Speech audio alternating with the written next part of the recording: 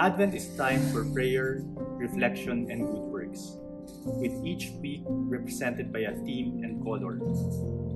For the third Sunday of Advent, also known as Gaudete Sunday, the theme is joy and the color is pink. In Gaudete Sunday, there's a shift in focus from the Lord is coming to the Lord is near. But one may ask, how can we rejoice during this time? We continue to feel the effects of the pandemic. Businesses are struggling, if not closing.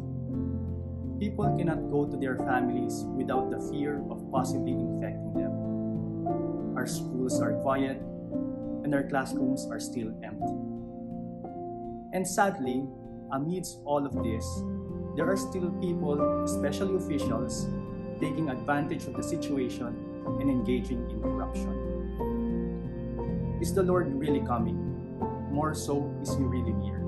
The first reading from the book of the prophet Zephaniah gives us the assurance that the Lord is in our midst, and this is the reason for us to rejoice.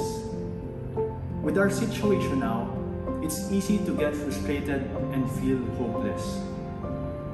But if we look closely, there are many instances wherein the gospel reading for today was made real and exemplified by our leaders and countrymen. There are the frontline workers who rather choose to help people that they don't know, rather than be with their own families. People who, even in their needs, would selflessly give to community pantries.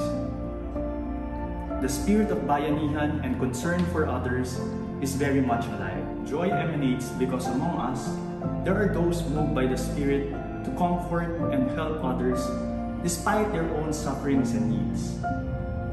Did I mention that pink is the color of Gaudete Sunday? Let us don the color pink to remind ourselves and assure others of the joy that is to come.